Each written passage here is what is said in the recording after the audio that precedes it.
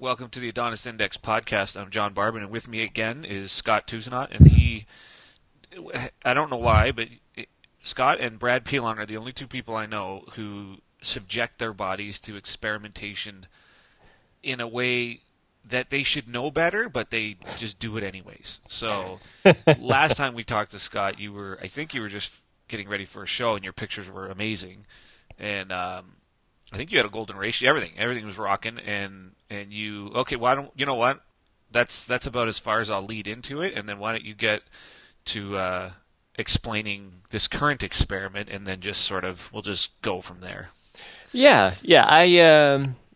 I do have this urge to experiment from time to time. I think part of it is because I read a bunch of claims on the internet for the most part, and I see their research, oftentimes cherry-picked research. I'm like, you know what? Rather than just kind of say, well, you don't know what the hell you're talking about, I like to kind of prove it to myself whether something's going to work or not. And then I can not only back it up with either their lack of research or my research, but also my personal experiences as well. But yes, the last time we talked, I think I had just gotten done a photo shoot where I looked, well, at that time I was in the best shape of my life, had the golden ratio, just felt fantastic. And thanks to you guys, had given myself permission to be light. And in those photos, I'm 5'7". In those photos, that first photo shoot, I was 140 pounds. So no one ever would have guessed I was 140 pounds. I looked much bigger. Most people assume I'm 20, even sometimes 30 pounds heavier than I am. But there's something about seeing 140 pounds on the scale that can play with your mind. And it never goes away, right? Like I have a little bit of it in me too. And over time, I get better at letting that go, but I don't know if it's ever gone. It's almost like protein guilt. I don't think it ever goes away. You just turn the voice down. It'll be interesting to see. I think if I could get to the point where I'm ripped at 160 pounds, I would be ecstatic. I think I'd be good. I don't think I'd feel that. How I feel right now, there's something about being, well, definitely below 150 is tough, but around the 150 mark, I can still maybe handle a bit. But just that understanding that really is how much you weigh. Yeah. It's a shock, but it's just a number. I mean, I'm always talking to women that, hey, it's just a number on the scale. Don't worry about it. If you think just because you're a female and 130 or 140, you don't have to be a 105 or 115 if you look freaking phenomenal. So it's kind of that reverse perspective of, take your own advice. Yeah, seriously, dude. Seriously. Yeah. So I was looking great at 140, but always wanted that improvement. So it was at that time where I'm like, you know what? People were persuading me to compete, and I never had dreamed of competing in a bodybuilding contest before. It just wasn't me. Was not interested in stepping on stage in teeny tiny posing trunks. I didn't want the attention and all that kind of stuff as well. But you know what? There's something about going through the transformation process and really viewing my body as a work of art, just appreciating it all a lot more. And I say, you know what? Maybe I had friends who had done it, and they said it was the experience of a lifetime. So you know what? I'm going to give it a shot and go for it since I'm already lean already. But so I knew being 140 pounds, I was going to be competing in the lightweight division. And lightweight typically is 155 pounds and under. So lightweights are already the smaller guys out there, but I was the smallest of the small. So I wanted to build myself up as much as possible leading up to that contest. So I probably had about 8 months to work with between the photo shoot and the contest. And I built myself up to about 158 pounds and cut down from there. And at 158, I still had a faint six-pack. And I can remember posting a video on YouTube with my shirt off, and I believe it was one of the Adonis guys who's been following my stuff as well. And I said I was going through a muscle building phase. And, it looks like you're going through a fat building stage instead. So I'm like, damn it, you bastard! I'm already self-conscious enough about my weight. Yeah. But in the end, when I cut down and got even more ripped, than I had been in the photo shoot. I competed at 145.5 pounds. So I put on 5 pounds of muscle for sure, at least, because I was more ripped and weighed more than in my photo shoot. So I made some solid progress there, but still, after competing there, this was October 2012, I placed second, and it was some great competition, a great lineup of lightweights, and all of them weighed around 154, 155. They really pushed it right to the end, and they all came in ripped and looked great. I think the big thing that even though I was the lightest among all the lightweights, the golden ratio, I really believe, plays a huge role in it, because bodybuilding is judged on symmetry, proportion, balance. So Not just size, yeah. Exactly. But still, after that contest, placing second, the guy who beat me won the juniors, the lightweights, and the overall. So even the lightweight won the entire contest. So which is rare. You know what? I've been to 2 contests and the lightweight won both times. Oh, really? Oh, okay. Yeah, well, but that's only 2 contests. In my experience, that's kind of rare. The lightweight doesn't. Yes. Like, it's usually the bigger guy that wins. But that's impressive. So clearly, the competition coming second to him is not anything to be ashamed of. Obviously. Exactly. I lost to the guy who had the best physique in the whole show. So right. And it was a good feeling. But leaving from there, I thought, you know what, I really loved competing. I had a blast. Now, and were you surprised at that? Definitely. Like, I did wasn't. You just think get me on the stage, get me out of here as fast as possible? Is that what your thought was on the way in? Well, my thought was winning. When I set my mind to it, I'm in it to win it. Yeah. But I didn't know how great the experience was going to be. Actually, it was my second contest. I competed in a non-tested contest 3 weeks before because it was local, and I wanted to get the feel for it. Oh, and I didn't enjoy myself at that show. Totally different atmosphere. Being the only natural guy in the show. Yeah, I guess so. Yeah. It was a different feeling. It was a completely different experience overall. But I really love this show and this natural federation that I competed in, the UFE. They're great. And I really love that experience. And it's just a goal to aim for now. It forces me to improve my physique and get the input from the judges on what they see I can improve upon. But the main thing was I don't want to compete unless I can put on some more size, and I really want to come in close to that 154, 155 pound mark. Now, after that contest, I looked freaking awesome. I was lean. I was ripped. I had some good muscle. And I swore to myself, I was adamant that I was gonna do a lean build, a lean bulk or whatever, clean bulk, whatever you want to call it. I love your guys. I love your Uncensored podcast. Listen to them all the time. So I've been listening to the conversations you guys had been having. I totally am in alignment with those philosophies. But that was the end of October, so beginning of November, and I was thinking of competing this June that just passed. So I knew my time was limited, and a lot of my colleagues were saying, you know what, dude, you just don't worry about your abs. Do whatever you can to bulk up. Just eat, and increase your chances of gaining muscle. And then when you say a colleague, give me a rough idea of I mean, it's not just some random person in the gym. Highly respectable, like people know what they're talking about, experts. They've competed. Some of them competed multiple times, over 20 times. So they've been used to this bulk and cut cycle phase. The thing is, a lot of them, they just have most of them had different body types than me. I'd say I'm somewhat a mesomorph, but I'm a hard gainer at the same time. I don't put on muscle that easily. So and when like I do, ecto-meso. Yeah, but yet I'm an interesting mix. Yet when I do eat a lot in excess, I can put on fat. I can put on fat easier than I put on muscle. So it's definitely a fine balancing act. But I don't think anybody's I mean, it's rare to be just one. Right. Like right. someone who's just a pure meso is probably a pro athlete. Like they're just not a lot of them. Yeah. Yeah, and then I see some of these ectomorphs who say, oh yeah, I pound back 5,000 calories a day and don't gain anything. Like, oh fuck, dude, I just balloon up. So you're not one of them. No, definitely not one of them.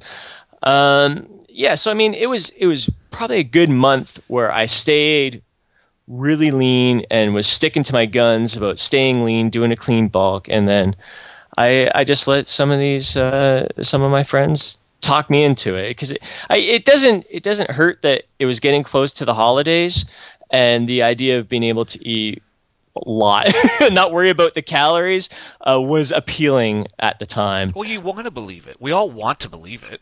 Like, Yes. Are you kidding me? I want nothing more than that to be true. To eat your weight of muscle. Like, oh my God, however, I just want that. Yes. Like, I want to know I can turn a burger into muscle somehow. Exactly. I probably should have listened to your podcast even like over and over and over again as I was going through this, but I think it was a worthwhile experiment because I gained a lot from the experience.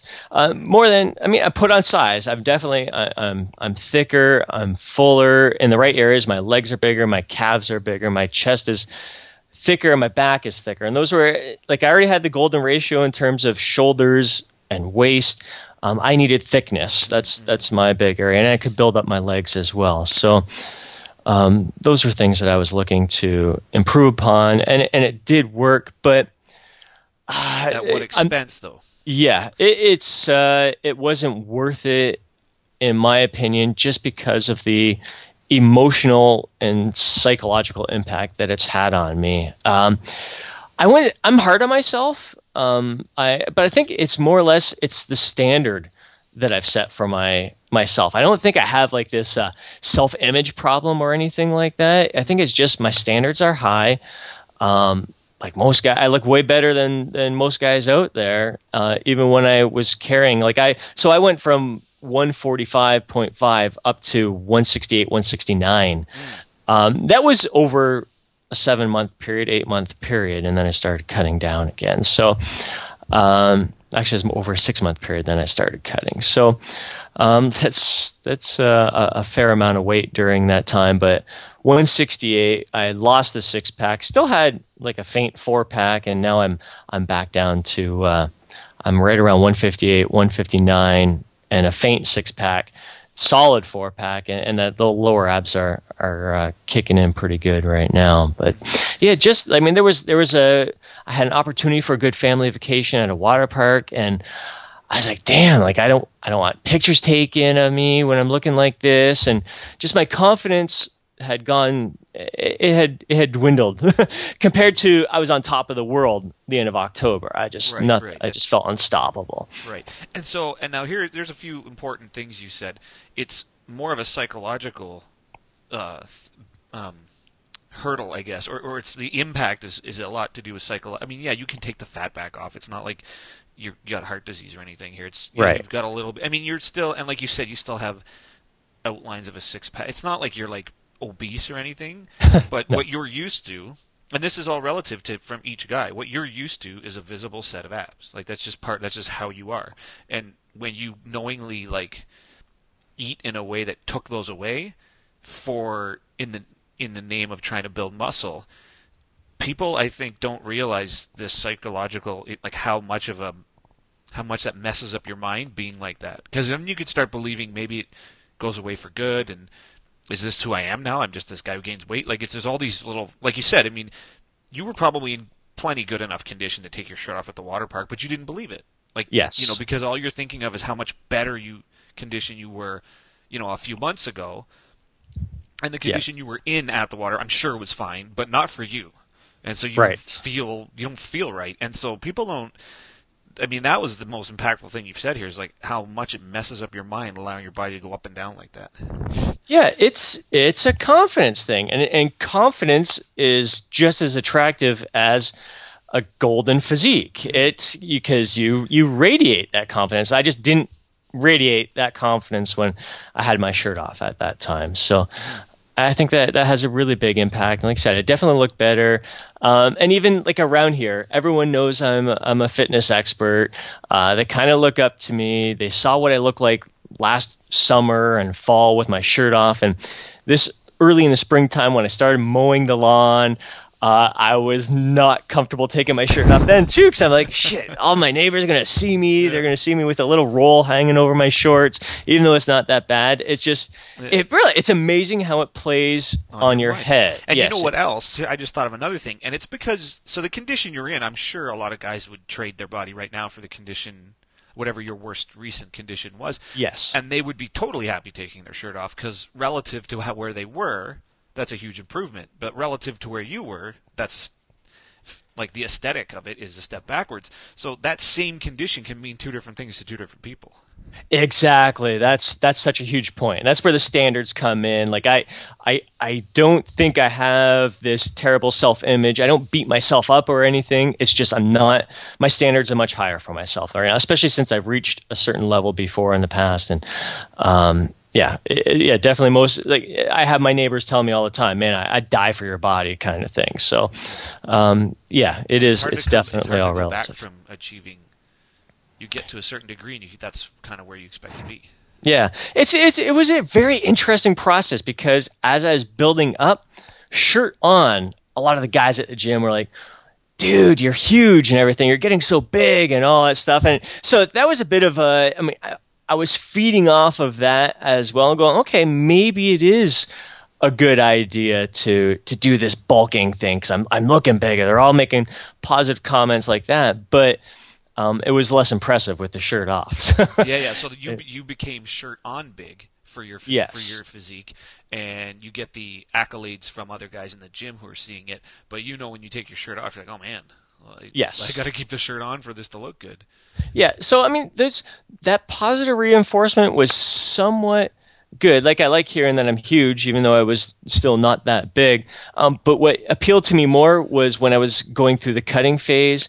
And every day I'd walk in, it was more frequently where people would say, "Holy crap! Check out your vascularity. It's ridiculous. You're jacked." Like even though I was smaller and 140, it was like every day, and just many people saying, "Dude, you're jacked and you're ripped." And I'll look at the detail. I was receiving a lot more positive comments when I was leaner, even though I was smaller than I was bigger. Shirt on, and huge. So that shirt on big and the response you get from guys. I don't know if I emailed this out. Pilon told me a story. Brad told me a story. He was at a coffee shop that he frequents, and the girls behind the counter were talking because they know he writes diet books and stuff. And right. And so they get to chatting about how they assess if a guy's in shape or not by the look of how he looks in a t-shirt, and they don't judge a big arm. They're not impressed with big arms the way guys are impressed with big arms. When they see a big arm, they check to see if that bicep vein is visible right up under the sleeve. And if it's not, they just assume the guy's fat. Yes. But if they see vascularity and that one bicep vein on the outer edge of your bicep, that like any developed arm that's lean, you can basically see it all right up through. They're like, if they see that, then they're like, oh, that guy's muscular and he's lean under there. So they key right in on that, and there's no fooling them with shirt on big. They're not impressed at all if you're got big arms, but you're also fat. Yes. Yeah, you did. You sent that out, and that was an excellent email. I couldn't agree more. I think it's a fantastic indicator. Definitely that one vein coming down the bicep is a great indicator. And then when you see the multiple little veins coming out, then you know the dude is pretty damn ripped. Right. So, I think it's pretty interesting to hear that girls pick up on that. Oh, totally, yeah. And I didn't know they keyed in on it that acutely, but they totally do. Yeah, and pretty interesting. I know I've seen an article in Men's Health magazine. It was a survey, actually, and women arms are one of the it's the number one characteristic that they're looking at. I always thought it was butt or thighs or something like that. But maybe they say that because it's not like guys are walking around shirtless. It's the one thing they can actually see on a guy. Yes, exactly. That's probably a good point there. Okay, so I guess now that where are you now? Here I am right now. So I'm still leaning out, going for that ripped look again. So I'm maybe 3-4 weeks out from being crazy ripped. And so one of the reasons why I contacted you recently was to share this experience with you, to say, hey, yep, you're right. I'm confirming. My experience confirms what you guys have been talking about all along. But when I'm going for the lean build after I get ripped and I want to put on some muscle again, is there any information or experiences that you guys have? Like, is there a certain ideal body fat percentage to stick in? Can you be too lean, I guess is what because I've heard that before, that if you stay too ripped, it's very hard to gain muscle. So I don't know if you came across any kind of research or have any. I mean, obviously we want to find the definitive study on this, but nobody researches such a thing, right? Right. There's very little research funding that goes into taking a really ripped guy who's already muscular and making him just a bit more muscular. Like, there's no, who's funding that? Nobody's funding that, right? Like, right. Most of the best research we can find that even talks at all about muscle building, well, first of all, just measuring growth of muscle, that's hard to even find studies that do that. A lot of them, it's a surrogate endpoint, like it's protein synthesis or total lean body mass without measuring exact muscle, like diameter. Like, it's really hard to get a study that what we're all interested in. It's hard to find really well done studies on exactly what we're interested in. And this whole lean gaining thing, the idea of not gaining fat but still gaining muscle. There are guys who are just naturally lean. Like, they're just, they're kind of always ripped. And, you tend at least towards that anyways, who have built muscle over their life and at no point really got fat. So it's obviously doable. It's not like everyone had to bulk and cut. Like, lots of guys gain muscle without ever bulking up. So I think it's person to person. And this idea of, like, what's the ideal body fat percent? I don't think there's one that anyone should push towards and then hit it and be like, okay, once I get to like 9 or 10% or whatever it is, 11, 12, whatever the number is, I don't think like we all have to level off to one percentage that works for all of us. I think it depends where you're coming from in the first place. So a really lean guy, his ideal is probably a bit lower, and he could probably build muscle at a lower percentage, whereas a guy coming down from being heavier, it might be almost too much work to get really, really lean and then try to work up from that. You know what I mean? So my guess is it must be a range. There must be some range in there. But ultimately, what's the real goal? The goal is to maximize your muscle, but also having a look that you want, like a leanness that you want. So if the true answer, let's say a piece of research came out, said the answer is you really do need to be fat for 3 years before you build maximum muscle and then take the fat off. Does anyone want to make that trade? No. Yeah. And for what? For like 2 or 3 more pounds of muscle, 20% more than if you didn't do that, but you have to spend that many years, like, and let's say pretty fat, let's say above 20%, like you just no abs, no definition, nothing. So, and the ironic thing is a lot of guys do that anyways. Like, a lot of guys get stuck in the bulk for not just years, like decades. Yes. So yes. And you and I both know some guys never come down from it. They go right through their 20s and 30s like that, and then they just sort of give up on training at some point. And they sort of never have the final, like, they never have the, okay, now it's time to get lean, because they're never big enough. And part of that's because it doesn't look right. If you're not lean enough, you don't ever look big enough if you're not lean. Right. Like, when I was 220 whatever pounds, I had really big arms, huge shoulders, and it looked awful because I was fat. And then, and then when I dropped like 45 pounds, all my measurements came down, but it looked way better. Way better. So from how actually much space do you take up, I took up way less space but looked better. So it almost seems counterproductive that all that time I was trying to be big, and when I finally got in shape, I was smaller. So I don't know. It's such a psychological trick. So as far as, I mean, I haven't really answered the question because I don't know what the answer is. I think the better way to look at it is how big can I get staying lean, and then however big. And I mean, and you apply proper training principles. Like, you obviously know how to design a program. No one needs. It's not like you're missing out. Like, you personally, it's not like you're ever going to miss or be lacking in training intensity or the quality of your program. Like, everything you're going to max that part out. Yes, no doubt. You're going to eat enough protein. You're going to get the rest. Like, you know what you're doing, right? Yes. So that part would be fine. That's not the question. So from there, the only thing I can see is you have a leanness you like, and you maintain right around that leanness as a target, like 1% above or below, however you want to say it. And as big as you can get, following quality training, that's as big as you can get. Mm-hmm. And to me, and it's adjustment of, well, what makes you think you should be 165 pounds? Like, who says? Yeah, I'm not looking for I'd be happy at 155 if I can. Partly for competitive reasons, but on my frame, like at 145 and a half, I looked big. I looked great. So 10 pounds more muscle I think it's going to make a dramatic difference. Well, it is, but what makes you think that's even possible is what I'm saying. I don't. Well, like, why don't I just say, yeah, I think I'd look really good at 210.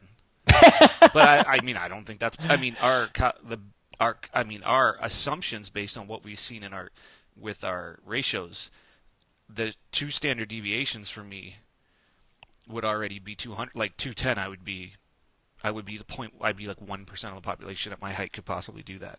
Yeah. Without drugs. So it's like, okay, so but like roughly, the upper 190s is still a lot. It's 2 standard deviations over from average for my height, but it's doable, And so, I mean, that's where we arrive at with our calculator. So if we just plugged your numbers in, do you know what it gives as an upper limit for your height? So to me, this is the actual way to figure it out. It's what's your height?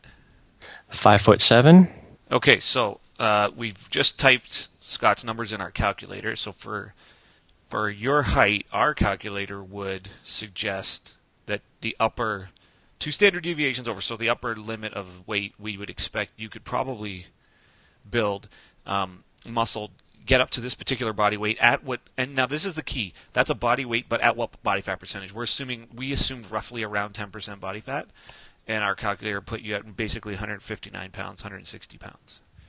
Upper limit. That's good to know. That's actually really good to know. And what was your goal? 155-ish? Yes, well, 155 would be the top of the lightweight category. I think I could dominate the stage at that weight. So our calculator says that's based on our calculator. So we built the calculator. So basically, everything we've seen, we think that that's possible. Mm-hmm. But again, that's based on just ranges of all different guys. So like everyone falls somewhere in that range. As we've talked earlier in this call, that we think you might be you display meso-ecto characteristics that may suggest the upper end of the range is very difficult for you. Right. Whereas I think it'll take time if I do ever get there. Right. So that's how to interpret the ranges our thing gives. You look great right in the middle of the range when you landed right in the middle, and if you want to you'd probably look ridiculously big at the upper end of the range, even though 159 pounds doesn't sound like a lot at your height. Based on and being lean. Again, you can easily be 159 pounds at your height, but the point isn't just to weigh that. The point's to weigh that with a particular leanness, right?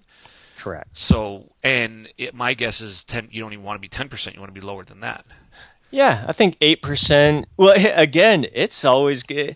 I find what you and Brad have done there with the DEXA scans and really finding what the true 10% looks like. I mean, I've been pretty shocked at how ripped you guys were at 10 and 12%. Legitimately. So that's way different than like me stepping on my body fat scale or doing the caliper pinch. It was a bit of an eye opener there. So yeah, and there's some genetics to that too, where the fat is even stored. So correct. And that's until you do a DEXA, we wouldn't know. We wouldn't know exactly how you hold it. That is in my plans. I'm definitely looking at that. I should do it right at the beginning of my lean building stage or phase, and then measure as I go along, maybe every 6 months or once a year type thing, just to see how I'm doing, because I will not get fat again, damn it. No. No, it's just I mean, why? Yes, yeah. There's no, and really, like, as I'm looking at myself right now, as I mentioned, I started cutting for the contest the last time I weighed 158. Right now I'm 158, 159, but I'm leaner. I look leaner than I did before I began cutting for that competition. So I know I've put on some muscle, but I'm really, I'll be shocked if it's more than 3 or 4 pounds of muscle that I put on. And is that worth? It's a lot, dude. It's definitely a lot. Like, I look at how I transformed from the photo shoot at 140 to the contest 145.5. That 5 pounds of muscle looked way different on me. I looked so much better and fuller. So if I can add 3 pounds of muscle right now, here the thing is, like, so I spent from November, it's probably like November, December, January, February, March, and April, like 6 months of bulking, and then May, June, July, like 4 months of slow cutting. I haven't been in any kind of rush to get lean. I haven't had any urgency to get ripped other than this disappointing feeling of taking my shirt off while mowing the lawn type thing.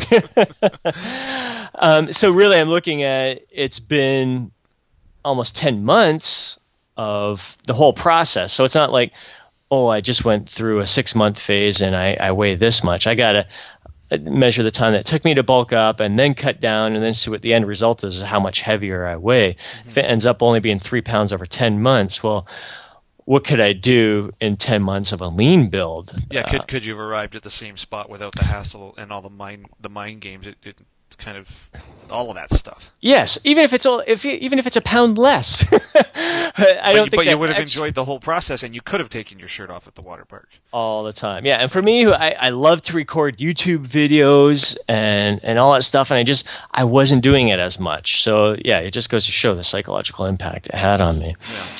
Any references to like guys in the Adonis community? I mean, you guys have been doing this for a few years, tons of transformation contests and success stories. Do you see some guys who have stayed lean and put on just like crazy amounts of muscle, or what are some of the expectations that you set out there for your Adonis guys? Well, it all depends. I mean, it's hard to say because it depends on where they are in their training history. If they've been off the wagon for a while and getting back on it, obviously we know that there's muscle memory, so those guys can gain pretty quickly. Newbies have a totally different response. Guys who've been training hard and have spent basically years in the bulk phase without the cut, like those guys, the real thing is just cutting. So, but yeah, we're all over the place with guys who've gotten in shape and then continued to improve and stayed lean. So we've had that process happen, the lean gain process, so to speak. And we've had guys who couldn't resist the urge to do what you did and report back in with the exact same story. They're like, yeah, I couldn't help it. I bulked up. I got smooth, lost my abs, hated it, and then got lean again. And they're like, never doing that again. So it gets the best of us. Like all of us fall for it at one point or another. Even though like we've got proof all around us and like mounting proof that it's just not going to work, everyone we just want it to happen faster, right? So yes, yeah, I can't put a number on it, but it is possible. Like we've had guys who got in shape for a contest, and then guys who tend towards to be displaying a lot more ectomorphic characteristics just double up the workouts and gain twice as fast. Mm-hmm. So we've had some guys who. And they did, a couple of guys did DEXAs just to show it, and they were gaining faster by training more. So people who tend towards that told me that people who tend towards an ectomorphic characteristic might be able to handle higher volume. Like they might need it. They might just atrophy that much faster than the rest of us. Yes, yeah, So I fall into that category for sure. Like I had a lot of people telling me in the beginning, Dan, it's just too much volume. You're going to overtrain and all that stuff. And I found the less volume just was not working for me at all. Yeah, I don't think so. Like I've recently been doing more volume and it's been having an impact. So it's like you can. Now, if you can rest and heal and recover and all that stuff, but if you can train your way up to a lot, people don't realize how much more they can really do. Like just because people do one workout a day after work, so what? Like Olympic level athletes and pro athletes, they do 3 and 4 workouts a day. That's because they just do that all day. It's dual. Your body can take a lot more than what we throw at it typically. Most workouts are designed for the person who has a job and a life and everything else, so we're trying to like mix the two together. But purely speaking from what can a human body do, it can do way more than you're probably doing. Not you, but the people listening. It's almost always more than what you're doing. That's a great point. Unless you happen to be an Olympic level athlete listening, then you're probably already at the limit. That's a great way to put things into perspective because they're hammering it out. It's amazing the volume, the work, and all the effort they're putting into it. They get to eat more, and sure they have their massage therapists and all the sport staff to do everything they can to help them recover quicker. But their body just adapts. They've got the best people in rehab. They're getting rest. They're getting psychological counseling if they need. They're getting everything. And they're maxing out what that body can do. So, it's like taking a car and just tweaking it till it's like the best car on the track. There's only so much time in a day to do all that stuff to your body. So we try to do the best we can with the time we have. And part of it isn't just training more; it's overall stress, right? It's like the stress of your daily life plus your training. Correct. And your system can only handle so much until it breaks down. So even though you technically, physically could handle more work, the stress on your body, some of that stress reserve is being used up in your daily life. So, correct. So, like in your case, you could probably manage it a little easier because it's part of what your profession is. But no, not everyone can just. If the actual answer, let me say it this way: if the actual answer to building more muscle faster is just double your workouts, not everyone can just be, oh, okay, I'll just go to the gym twice. Like most people, I could barely get there once. So then my answer is like, well, okay, so then you're going to gain as fast as you can gain only training once, and that's it. Mm-hmm. At some point, volume really does matter. Right. Very interesting. Yeah. So bottom line is just me getting ripped where I'm comfortable and staying where I'm comfortable at, and then just seeing, because I know I'm going to put in the effort and the intensity and everything, and the results fall as they may. And I guess the real progression for you would be adding volume. Mm-hmm. And then from there, like whatever volume you're at now, I kind of view it as a rate. Like that's the rate that you can gain. But if you can step that volume up, I think your gain rate would go up. That would without be affecting fat mass. Like if anything, you might even get leaner, right? So. Right. Huh. And then you just need to dance on that line between overtraining. Yes. That's it. I wonder. It'd be interesting to set up a little self-experiment there. So if I do a DEXA scan, I wonder how long. Well, I have to plan out. I think a 4-week interval. You do 4 weeks at whatever volume, then you go 4 more weeks at that volume plus 50% or double that, whatever you want. Like significantly more. I'd say at least 150% of that volume, and then 4 more, because that's what one of our customers did, and it showed. Like it really showed. No kidding. Another 2 or 3 pounds of mass in that time, and I was like, whoa, that's pretty impressive. And as per a DEXA scan, so it's not like he's just stepping on a scale. Right. So doing a DEXA scan every 4 weeks just to see how the different phases. 4 is probably the shortest. Maybe even a 6-week interval. 6 would be nice. Probably nicer for a comparison. So go at your standard volume for 6 weeks. Bump the volume up, 1.5x or 2x or whatever, and then 6 more weeks, and then see. And obviously monitor. Like, can you even make it 6 weeks at that volume without breaking down? But if you make it, monitor how much more mass you put on. Yeah. And that's it. It's like your own personal, crossover design. I don't know how else to. It'd almost be cool to see like the 6 weeks of really increasing the volume like crazy, do the DEXA scan, and then like a week later see what a week of recovery does or something. Yeah. Well, I mean, there's a few things you can do, but that would be, to me, that's how I would, if I were going to say anything to you as far as like maxing out this lean gain approach, that's the way to do it. Yeah. Brilliant, man. I love it. Yeah. Well, then I guess you got work to do. I do, sir. Yes, I do. All right. Well, I think that's a good place to leave it. You got anything else? No, that's just fantastic. I just want to, even though we don't stay in touch as often as I'd like, I'm constantly listening to your Uncensored podcast. Just love the info that you guys dish out. Just grateful for all the insights that you guys provide. It's been a very big help to me. Oh, thanks, man. And thanks for being on the call and sharing your story. And I guess we'll have to do another one after this experiment. Sounds great, buddy. Sounds great. All right. So for Scott Tousignant, I'm John Barber, and that's your Adonis Index podcast.